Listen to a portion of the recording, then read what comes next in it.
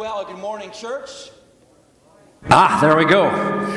It's Mark Thon is the name of our sound guy, and he's only on 50% of the time when he's here. So, hey, good morning, church. Glad you're here. Thanks for being with us, whether you're in person, whether it's our North Avenue campus, or watching online. We're in our series together, and we're looking at the letters that Jesus Christ sent to the 7 churches in Asia, and these are the letters that are written in Revelation chapter 2 and 3.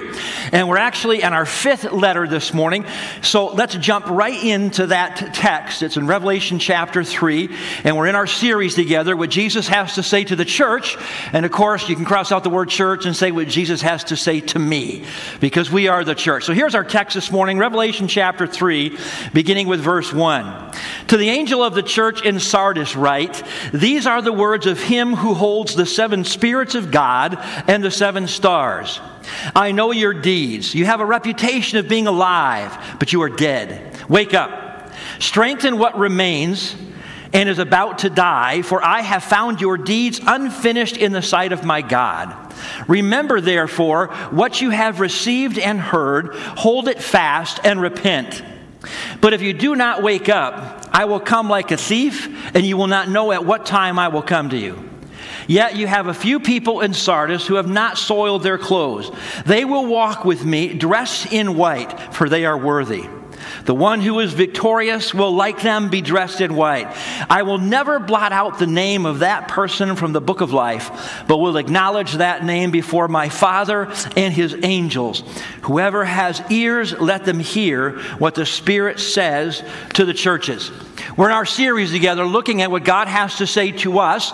And I'll real quickly go back and say, when we look at what Jesus was saying to those churches at that time, they were living in this incredible time, a changing culture. Things didn't make sense. They were trying to make sense of it. And Jesus speaks to them in such a way that it gave them clarity for the times in which they live. I would say to you, these same words give us clarity for the times in which we live. It's amazing to me over and over again how Jesus Christ, through his word, can say something that's thousands of years old and have it be so applicable to our lives today. So that's why we're looking at this series together. The first week we looked at the church of Ephesus, and we said this: what does Jesus Christ have to say to a busy church? To a busy church, to busy Christians, he said, make sure you keep first things first. Get back to your first love. The second week was the church at Smyrna. What does God have to say to a suffering church? To a suffering church, to a people who are going through difficult times, he says this: remember this, look up and look forward. This world is not your final home. And that's helpful in any kind of given moment, isn't it? To remember this is not the end. The third week, we looked at the church at Pergamum. To a confused church, God says this: just stick to my word. Obedience is not confusing. Remember that, would you? Obedience is never confusing. What's confusing is when we try to figure out how not to be obedient. When we try to figure out how to look obedient while we aren't obedient, that gets confusing. And then we looked at that last week, we looked at the church of Thyatira, to a tolerant church. To a tolerant church, God says this: don't get comfortable with things you're supposed to be uncomfortable with. There are certain things you're supposed to be uncomfortable with. And we left with this idea: truth with grace equals balance. And that's what he needs us to be, people who live in balance. And now today, we look at this letter written to the church at Sardis. And this morning, we look at these words, what Jesus has to say to a sleeping church. What Jesus has to say to a sleeping church, to a dopey church, to a dull church, and to sleeping Christians. And of course, you figured out already, the words are, wake up. To a sleeping church, he would say, wake up. Imagine, if you would, if you're the people in the church of Sardis. You're in a day when a letter would come. It's not like it's mailed to your house. It would be hand-delivered to the head of the church. And imagine, if you would, as word gets circulated, that they have a letter from John. And John is speaking for God, and everyone assemble yourselves, for we'll read the letter together. So imagine, if you would, you're part of the church, you all gather together, and the head of the church begins to read. And imagine, if you would, being in that setting, you're all together and the letter is read, and here's what you hear: I know your deeds. You have a reputation of being alive. Imagine right then the people going, oh, did you hear that? We have a reputation. John knows a reputation. Our reputation is alive. And then he says, but you're dead. And you could feel the wind go out of the room, the air be sucked out. You know, they had a reputation. They're pretty excited. And he says, but you're dead. And the air would go out of the room. And then Jesus said, it's time to wake up. Now, in light of Jesus' words of waking up, I'm going to do something a little different. So I have my phone this morning, and I'm going to set it on the alarm mode. And I'm going to set it to go off at some time during the sermon. I'm not going to tell you what. So let me set it. First of all, you want to hear my ringtone from my wife? Let me see if I can't get this right here. Here we go. Warning! Warning! It's your wife. Your wife is calling you now. Do not pick up, because if you do, you will be talking to your wife. Okay. Yeah, I thought you'd like that. I got to tell you, whenever she calls me in a store, I deliberately let it just go because everyone looks. And I can't tell you how many guys go, oh, I love your ringtone. Where'd you get that? So in a little bit, sometime that alarm will go off. Just kind of in the thought process of setting our alarms as Jesus gives us these words of wake up. Now, as I set a clock, let me just give you a couple of reminders. Somewhere in heaven, somewhere in eternity with God, he has set up a clock. I want to just give you a picture real quickly that's not the full part of the message, but a little bit of piece of here. Somewhere in eternity, God has set up a master clock. And the Bible is really clear that all of time, all of creation is working towards the ending of that time, is working towards a time where the clock will go off, where the alarm goes off. The Bible's clear. Everything's moving that direction. In fact, history and scientists would all agree that everything in creation seems to be moving somewhere. They're not exactly sure. They don't have the full story like we have it, but they would even say everything seems to be moving towards something. Time isn't just ticking off or ticking away. It's actually counting down to something. Now, we as believers know what the something is. That this world is not our final home, that there is an ending, there is a time coming, there is an eternity. We know that it's all ticking and we know where it's headed. But even the world who doesn't get all that would say, you know, something's happening, it's all going somewhere. This life, I want to remind you again, is just a warm-up act for eternity. The Bible tells us that Jesus one day is coming back. He's coming back to gather the redeemed, to claim his church and his faithful followers to live in eternity forever with him. But we don't know when. We know it's coming, but we don't know when. Go back in Scripture, you'll find the disciples were sure that it was going to be while they were still alive. They were sure Jesus would return for them, and they would never see death. So we don't exactly know when he'll return, and we don't know the whole story. I got it. We don't know the timing. But something is clear, and please hear this. This is free, a free part of the sermon. The other part you pay for. This part I'm throwing in for nothing. This is clear. God does not call us to try to figure out when. God does not call us to try to figure out when he's coming back like so many Christians are caught up in. It doesn't matter when. We have countless books, countless preachers, countless blogs, countless charts. I saw one pastor online, a chart that he had mapping out from the beginning of time to Jesus' return. It's this massive thing on the wall that charts it all down and has it down to here's what to watch for when Jesus will return. Nowhere in Scripture does Jesus say, map out a plan so you'll know exactly when it will be that I'll come. He doesn't say that. No charts. It doesn't matter. If God wanted us to know when he would return, he would have told us when it will be. It's not a puzzle that he's given us. So many Christians feel like it's a puzzle, that God's given us the parts of the puzzle, and what he wants is for us to figure out how the parts go together. It's not a puzzle he put together. It's not a puzzle where he left the pieces. I just want to remind you of something. If it were a puzzle that God had put out there, or if he was given these clues but didn't really want us to know, I got news for you. I don't care how good you are at putting puzzles together. If God doesn't want the puzzle put together, you're not putting it together. There's no one who's going to find the secret key and go, oh, I found it. God hid it, but I found it. Good news for you. If God hid it, you are never finding it. But what is clear in his word is this. I don't care about when. Just know that it's going to happen, and until it does happen, you got a job to do. And so stay at it. You see, all the scripture that God gives to us about his return, about the fact that he is coming back, and about when he'll come back, and all of those things, is not to get you to go to try to figure out when. It's to remind you that you better be busy. You better be busy because he's coming back. And the time is coming, and you don't know when, so you don't want to be caught sitting around doing nothing. He gave us a job to do until he returns. I've shared this story before. Years ago, my mom and dad retired. Both worked at IBM in Endicott, New York. They retired. They were so ecstatic. They moved to Florida.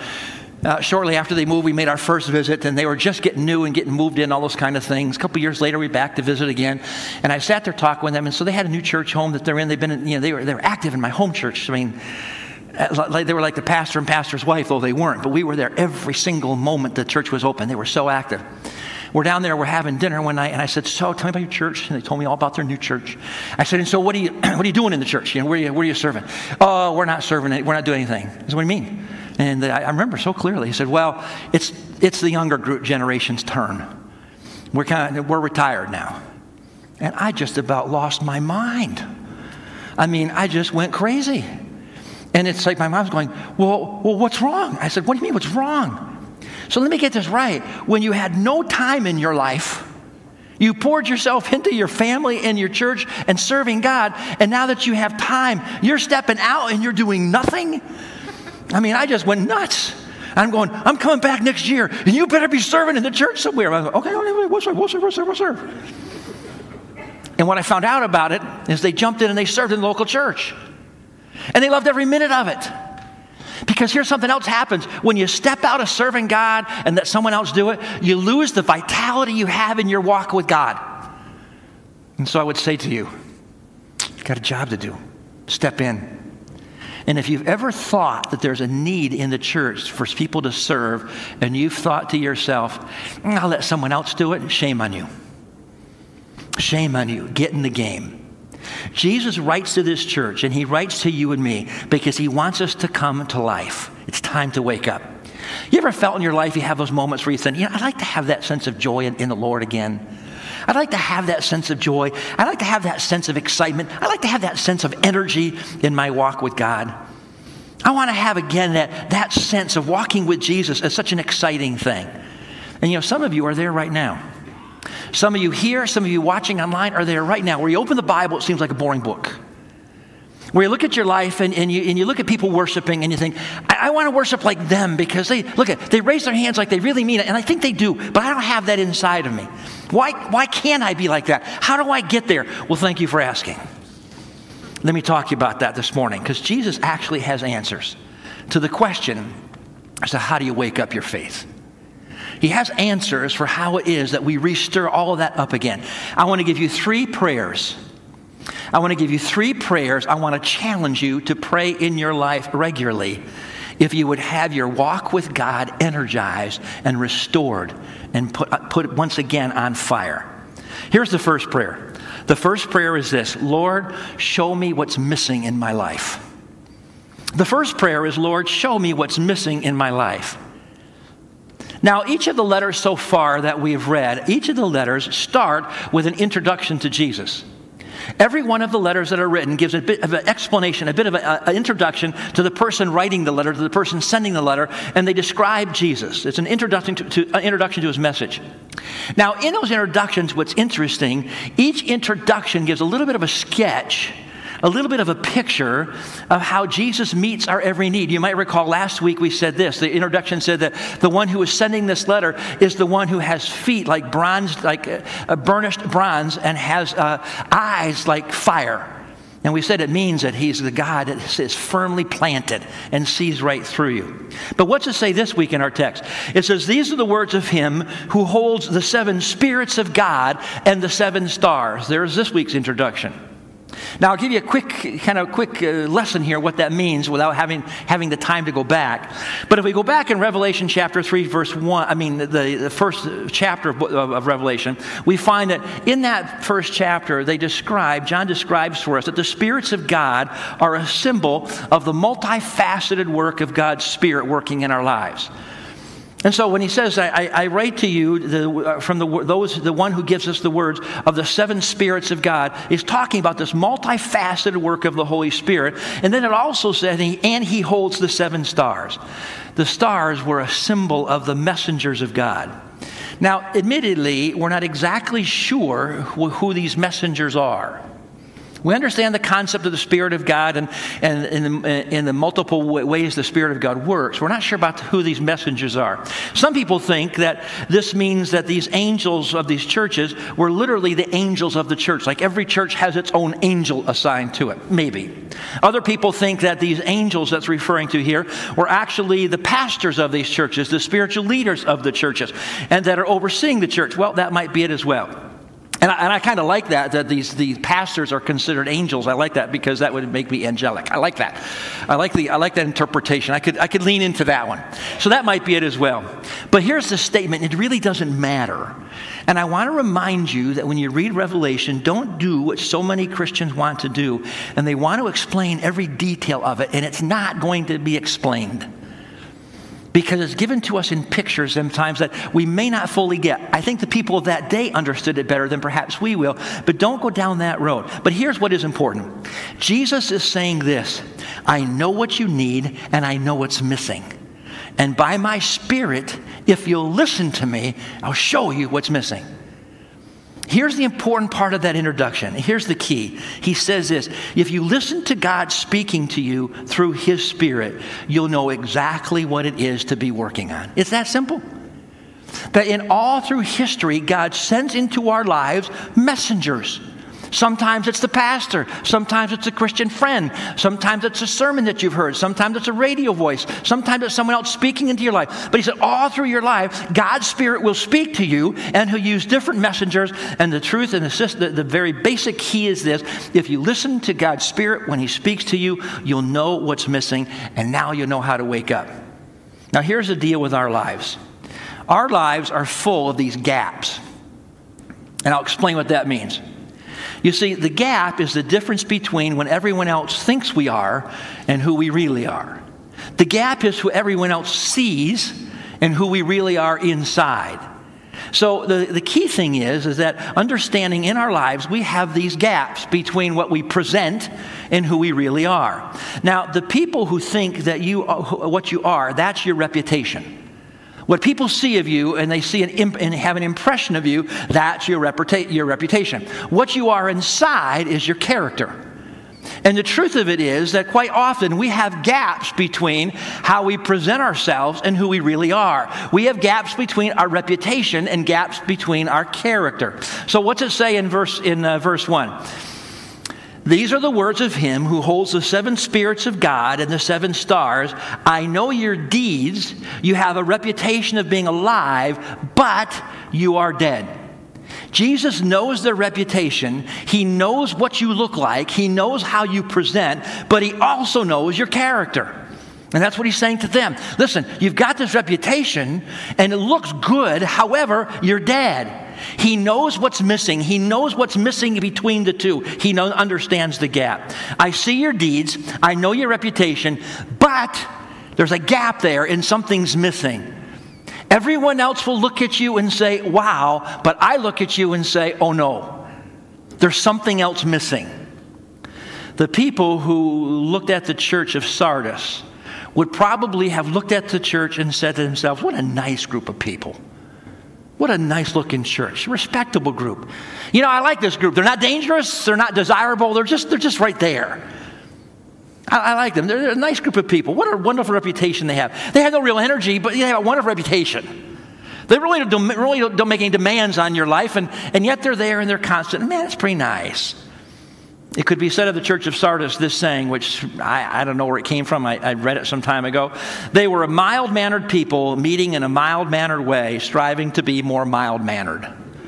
That was the church of Sardis. And to that church, Jesus says, man, you got to wake up. Now, what He says here is He says, and I appreciate the fact that Jesus is direct. I have to be honest with you, sometimes I don't like it, but if I boil it down, I like the fact that Jesus is really, really blunt. as opposed to how it might go today, something like this today. Hey, I see your deeds and they're really good. Man, you've got a great reputation, a wonderful reputation. And I want to give you just a couple of things you can tweak. You got a really good reputation, but let me give you just a couple things you can work on. And they're not major things. A couple tweaks here and there, and if you can tweak them a little bit, even better. I like the fact that Jesus says, hey, you look really good, but you're not, you're dead. I kind of like that. It gets right to the heart of the issue and makes you say, okay, what is it? Jesus needs them to understand that they're missing out, that they're missing it. They need to see in themselves that something is missing. So Jesus says, you have a reputation, and that's nice, but it's fake. It's not real. You need to see what's missing before you can change anything. Let's real quickly talk about some of the gaps in our lives. Let me just give you some examples of some of the gaps that we face in our lives. The gap between the reality of who we are and the reality of our character. Those two different things. One of the gaps would be what we say versus what we do. I'll give you some examples. I say, I love the Lord. I got a lot of Christians that say, man, I just love him. But do I really? Does my life reflect a love for God? Would the people around you say, something about them, they love God? I don't really get it. I don't understand them, but they really seem to love God. People say, I love Jesus, but their lives don't look very loving. Pretty hard to claim that I love Jesus when your life doesn't look loving in return. Because if you love him, then you like to be like him. I was asked to preach a number of years ago at a church by our district superintendent. And so I went that Sunday and I preached. I couldn't wait to call him afterward. I called him on the phone. I said, Tom, I got to tell you, I have never been in such a joyless church. I've never been in such a joyless church. I said, I'm preaching, and it's just like they look angry.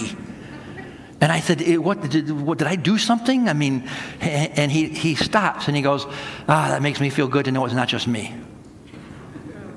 And then he said, and then it makes me feel bad because now what do we do? But he said, I thought it was me. That's why I wanted you to go. That's why I didn't tell you ahead of time. I thought, well, thank you very much. I'm up there dying up there thinking, what have I done wrong? We claim I love Jesus, but something's missing in the walk, in the life. Or how about this statement? I'm a disciple of Jesus Christ. Really? You do know that the root word of disciple is discipline. And so it would seem to make sense. If anyone says, I'm a disciple of Jesus Christ, it would seem to me to make sense that then their life would have some of the disciplines of Jesus Christ. Have some of the disciplines that go with being a disciple. Disciple of prayer, the disciple of reading, the discipline of prayer, the discipline of reading the Bible, the discipline of giving, the discipline of belonging in community, the discipline of love, the discipline of forgiveness. One Christian writer wrote these words. I thought it just so caught my attention. Many Christians are really Christaholics. They're not really disciples at all. They're Christaholics. They just like the fix they get, but they're not disciples at all. So there's a couple of illustrations, if you will, of that gap between who we say and what we actually do. And so that first prayer is this: Lord, show me what's missing. And if you ask him, he'll show you. Anytime you say to the Lord, if I'm missing something, you show me. Don't you worry. It'll show up. Let me give you the second prayer. If you'd like to wake up in your spiritual walk with God. The second prayer is, Lord, please help me fix what's missing. You could have seen that one coming probably, right? Lord, what's missing? And the next prayer is, Lord, help me fix what's missing. Help me to close these gaps. Look at verse 2 and 3 together. Wake up. Strengthen what remains and is about to die, for I have found your deeds unfinished in the sight of my God. Remember, therefore, what you have received and heard. Hold it fast and repent. But if you do not wake up, I will come like a thief, and you will not know at what time I will come to you. So, how do we close these gaps in our lives? How do we close the gaps between, what we portray and who we really are? Well, he actually gives us a couple of steps here. So let me kind of pull those out for you a little bit. The first thing he says, if you want to close the gaps, if you want to fix what's missing, the first thing is wake up. The first thing is sound the alarm.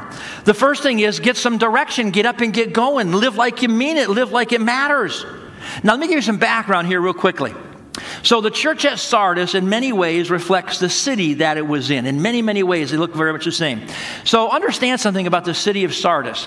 The city of Sardis was built on a very high plateau, about 1,500 feet up above the plain below it. About 1,500 feet up on this big plateau.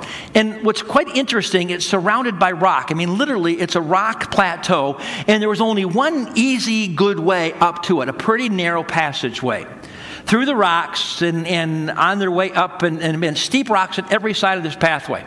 So that's where they built the city. And it was actually quite ingenious, because the bottom line is just a couple of guys could completely guard the city. Just a couple of soldiers could hold off a whole army forever, or at least time to summon the troops to come and help, because there's only one way in. So they had this real sense of safety, because they were actually quite safe. But what's interesting, if you go back and read the history of the city of Sardis, 2 different times it was completely overtaken by the enemy. It fell to the enemy. You know how? Because what happened is that the enemy would send troops, scouts, and would just sit there and watch. And they would measure, and they'd watch things. And they looked to find and would see that the only place they guarded was the only place that you could walk up. They didn't guard any of the places where you could climb up. Because you see, in their thought process, they would say, well, who's going to climb up? Because if you climb up, you're going to be exposed, and we'll see you, and we'll get you. So they felt safe. 2 times Sardis fell, and both times the enemy armies went to mountaineering school. They went and they practiced. And then one night, in the middle of the night, they came in force, and they climbed. They climbed the cliffs. And once they got to the top, there's no one there. Everyone's asleep. So they went down, killed the soldiers that were watching the pathway in, let everybody else in, and took the city. And so twice this happened because they had this false sense of safety, and they'd fallen asleep. This is a great example of what spiritual arrogance in our lives can do, overconfidence in our lives. It makes us blind and open to attack. We think that we're safe because I'm untouchable. I really got this part of my life down pat. I'm not going to fall there. And that's where we get most susceptible. We're untouchable, invincible. Interesting to notice about this church. Now catch this. This is pretty critical of understanding the whole thing, the whole message. Interesting notes about this church. This church doesn't have any of the problems that the other churches had. If you heard the description, they had no false teachers going on. They had no false teaching going on. They were not suffering persecution. Their church was not located next to Satan's throne. And they were not filled with immorality. They were not learning the deep secrets of Satan. They had none of the things that the rest of them had. However, this is the most stern condemnation we have from Jesus to a church. Think about that. This church doesn't have rampant immorality going on. This church doesn't have sex in the church going on. People sleeping with each other. This church is not worshiping other idols and eating food sacrificed to idols. This church has none of that. No heresy in the church. None of that. And yet this church gets the strongest condemnation by Jesus. Why is that? Because they became complacent.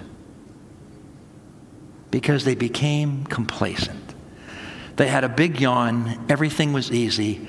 And they became sleepy and dopey and complacent in their faith.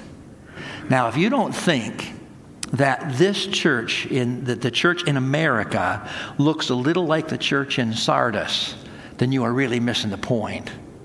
And if you don't think that this church looks a little bit like the church in Sardis, you're really missing the point. I mean, we live in a world today, folks, we live in a world where we have sound teaching. We have unequaled access to God's Word. Everyone has a Bible, multiple Bibles on phones and on paper, whatever it might be. We have no persecution. We literally have no persecution. We are not crippled by false teachers. And to say yes to following Jesus in our culture today costs you next to nothing to say yes to follow Jesus. And yet, if you do a quick study and look at the statistics, you'll find that the church here in America, our church in America, is the least powerful, the most lacking in influence, the least redeeming church anywhere else in the world. and yet we've got it all at our fingertips, and we're the least powerful. In 1911, the first Protestant missionary to go into Vietnam was a Christian and Missionary Alliance missionary. We just had our moment for missions thing. The first Protestant missionary in Vietnam was a guy named Robert Jaffray, an Alliance missionary. When South Vietnam fell to the communists, so the first Protestant missionary in 1911, when South Vietnam fell to the communists in 1975, it was estimated there were approximately 150,000 Christians in Vietnam, both South and North Vietnam. 150,000. That's not a huge growth rate from 1911 until 1975.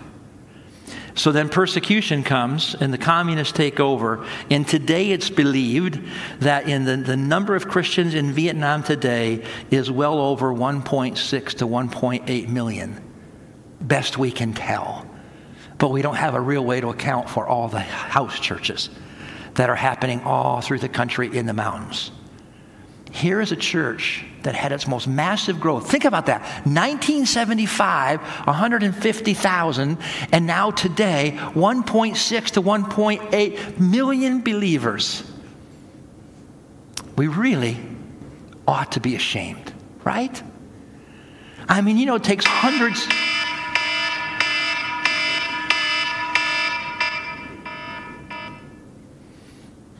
Time's up.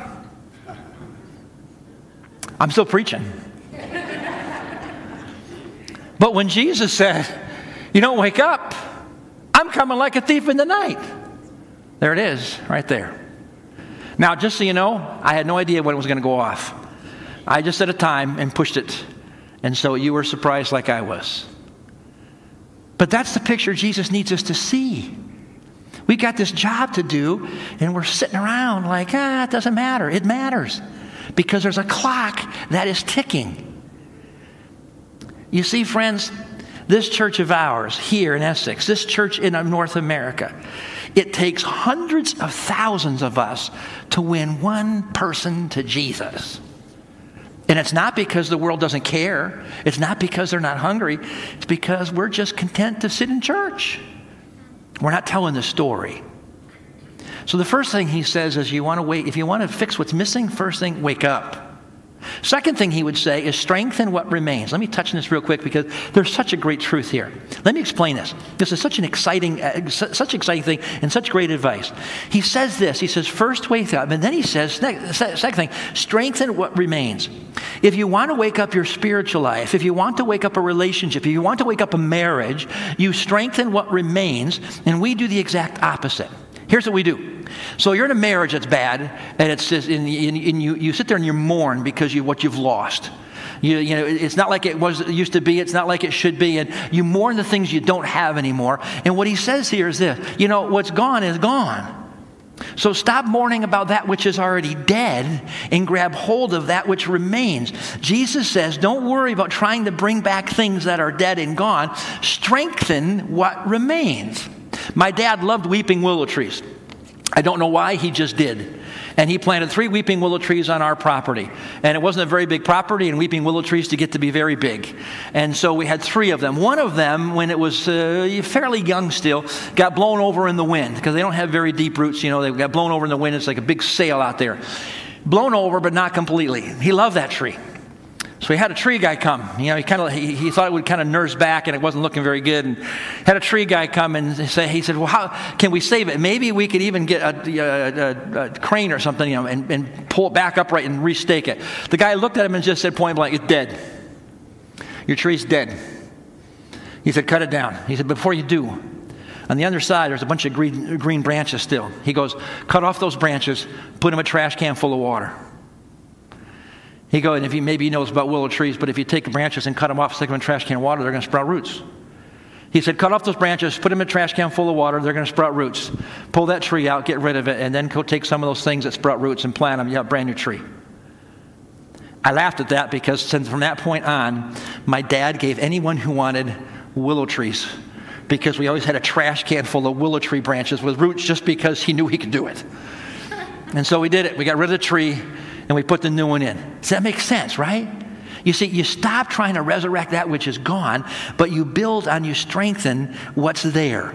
And that's the picture that he gives, the picture he wants us to see. The spiritual things that you mourn about, don't try to bring them back, but look at what remains. Let me give you 2 quick examples. A marriage. You have a marriage you want to bring back to vitality. Well, you don't go and grieve about that which you don't have. You say, well, what do we have still? And you pour all your energy into that thing you still have. You build on what remains. Let's talk about your spiritual life. It feels like maybe your relationship with God has maybe slipped, and maybe you're a little sleepy, they're dopey. So instead of looking back and mourning what you've lost in your walk with God, ask yourself the question, well, what is it that still gets you a little excited for God? Where is it? Maybe it's worship. Maybe it's a particular song that when you hear that song, that grabs you. Maybe it's a specific prayer. Maybe it's a specific verse of the Bible. Well, pour yourself into that song. Maybe it's an artist. Pour yourself into that artist and use that as a springboard for God to do more things in your life. Strengthen the thing that remains and watch what then God does in bringing it back to life. And then he also adds the word remember. Let's go back to the text in verse 3. It says, remember therefore what you have received and heard, hold it fast and repent. But if you do not wake up, I'll come like a thief and you will not know at what time I will come to you. So the third thing he adds, he says, first wake up, strengthen what remains, and then he adds remember. Remember what? Remember God's word. You've got to be reading God's word. You've got to be reading God's word. We're reading the Bible. He says, remember what you already know. Remember what you read. Remember what you're supposed to do. And then he says, just do it. Remember what you know and then do it. Let's be honest. Now, this is going to be a horrible statement for me to make, so you'll stick with me. But let's be honest. Not one of us here needs to hear another sermon in our lives. Now, stick with me. Not one of us here needs to hear another sermon in our lives because we have plenty to work on for the rest of our lives in our walk with God, right? It's not like I come in here on a Sunday, like you come in here on Sunday and say, man, I've done everything right I've done. I just need something new to work on, right? I mean, we have the stuff to work on. And so he says, listen, then remember God's word and then do it. Be obedient. Be obedient. What do you know that God is telling you to do in your life that you haven't done? What do you already know that God has said, I need you to work on this, but you've refused to work on it? Well, start there. And then Jesus adds one more thing. He says, if you don't repent, back to verse 3, if you don't repent, I'm going to come like a thief in the night. And again, he says, remember therefore what you've received and heard, hold fast, repent. But if you do not wake up, I'll come like a thief, and you will not know at what time that I will come to you. Here's what this means. Listen carefully. When you have areas of disobedience to God, it means that you have substituted obedience for some other false sense of security. Now make sure you think about that.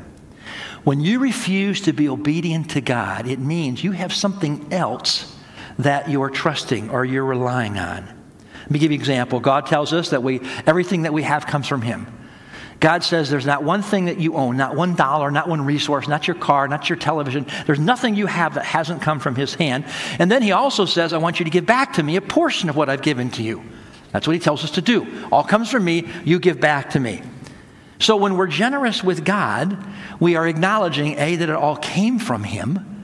It's a thank you to him, but on top of that, when we're generous with God, we are also saying, here's the key piece.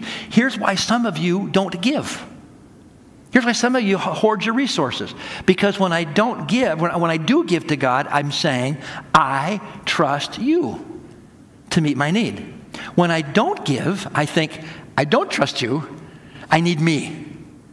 That's why when the world, for years we had a person in church, and they've now since passed away, but would say to me, I go to my bookkeeper every year, and every year my bookkeeper doesn't understand why I give so much to the church. They would say, you'd have more if you wouldn't give it. And he goes, oh no, this is my insurance policy.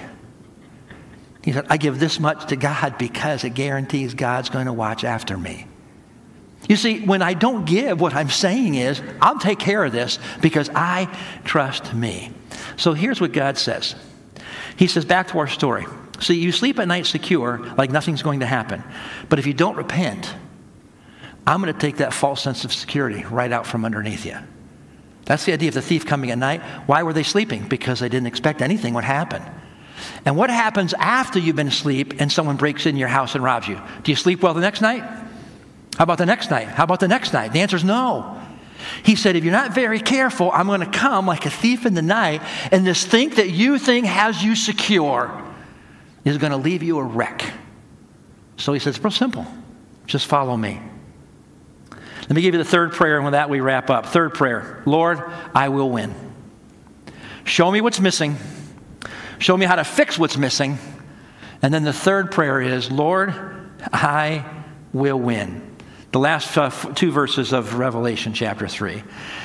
Yet you have few people in Sardis who have not soiled their clothes. They will walk with me, dressed in white, for they are worthy. The one who is victorious will, like them, be dressed in white.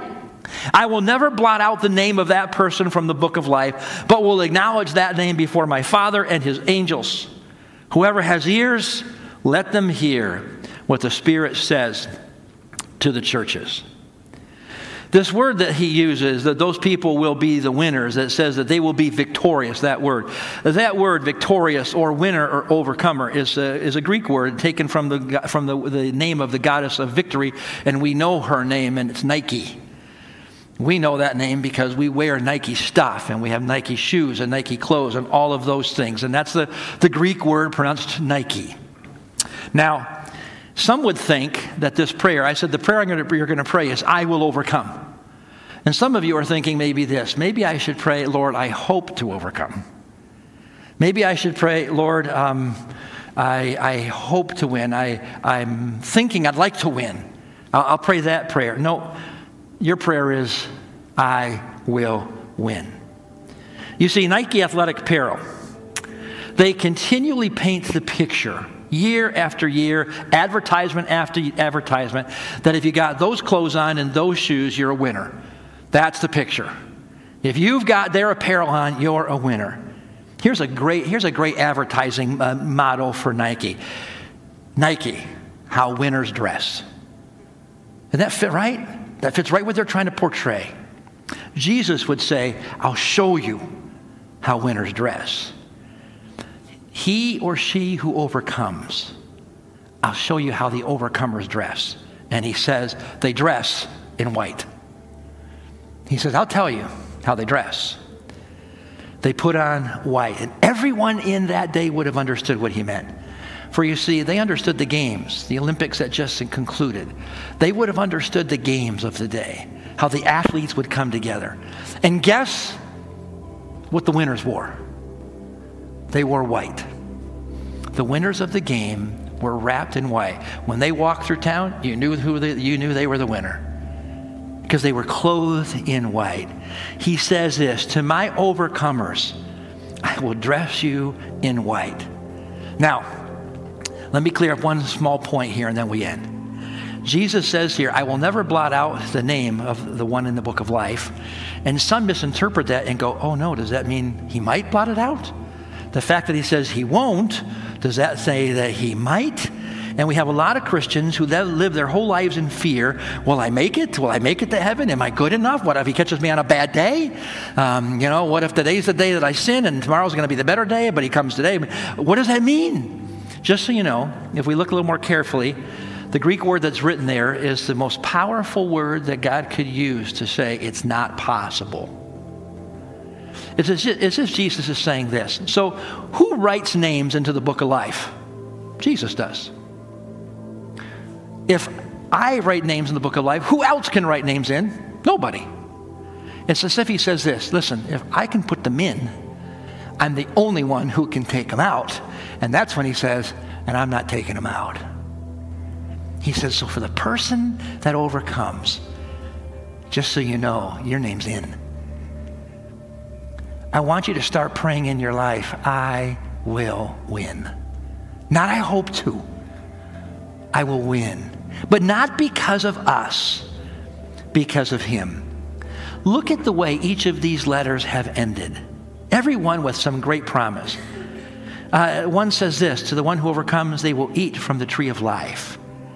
2:11 says, he who overcomes will not be hurt at all by death. He who overcomes, I will give authority over the nations. He who overcomes will be dressed as the winner, dressed in white. They who overcome, I will make a pillar in the temple of God. They who overcome, I will give the right to sit with me on my throne.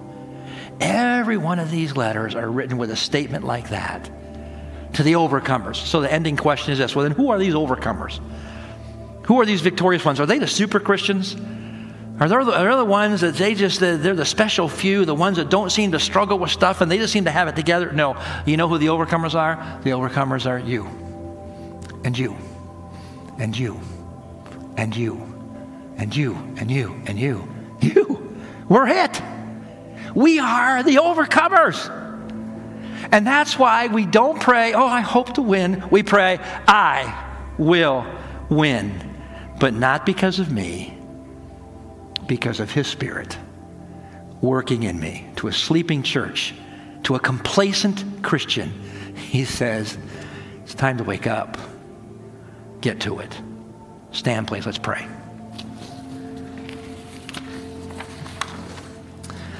Lord Jesus, this letter was written to our church. This letter was written to us as Christians. This letter was written to the Church of North America. Lord Jesus, we got to wake up. And I pray that you'll start that wake up with me and have that move through our entire church body. That the complacency would be set aside and there'd be an energy. Because you're going to come. That alarm's going off. And we want to be found to be busy about your business. Dismiss us in your grace. In Jesus' name, amen. God bless you.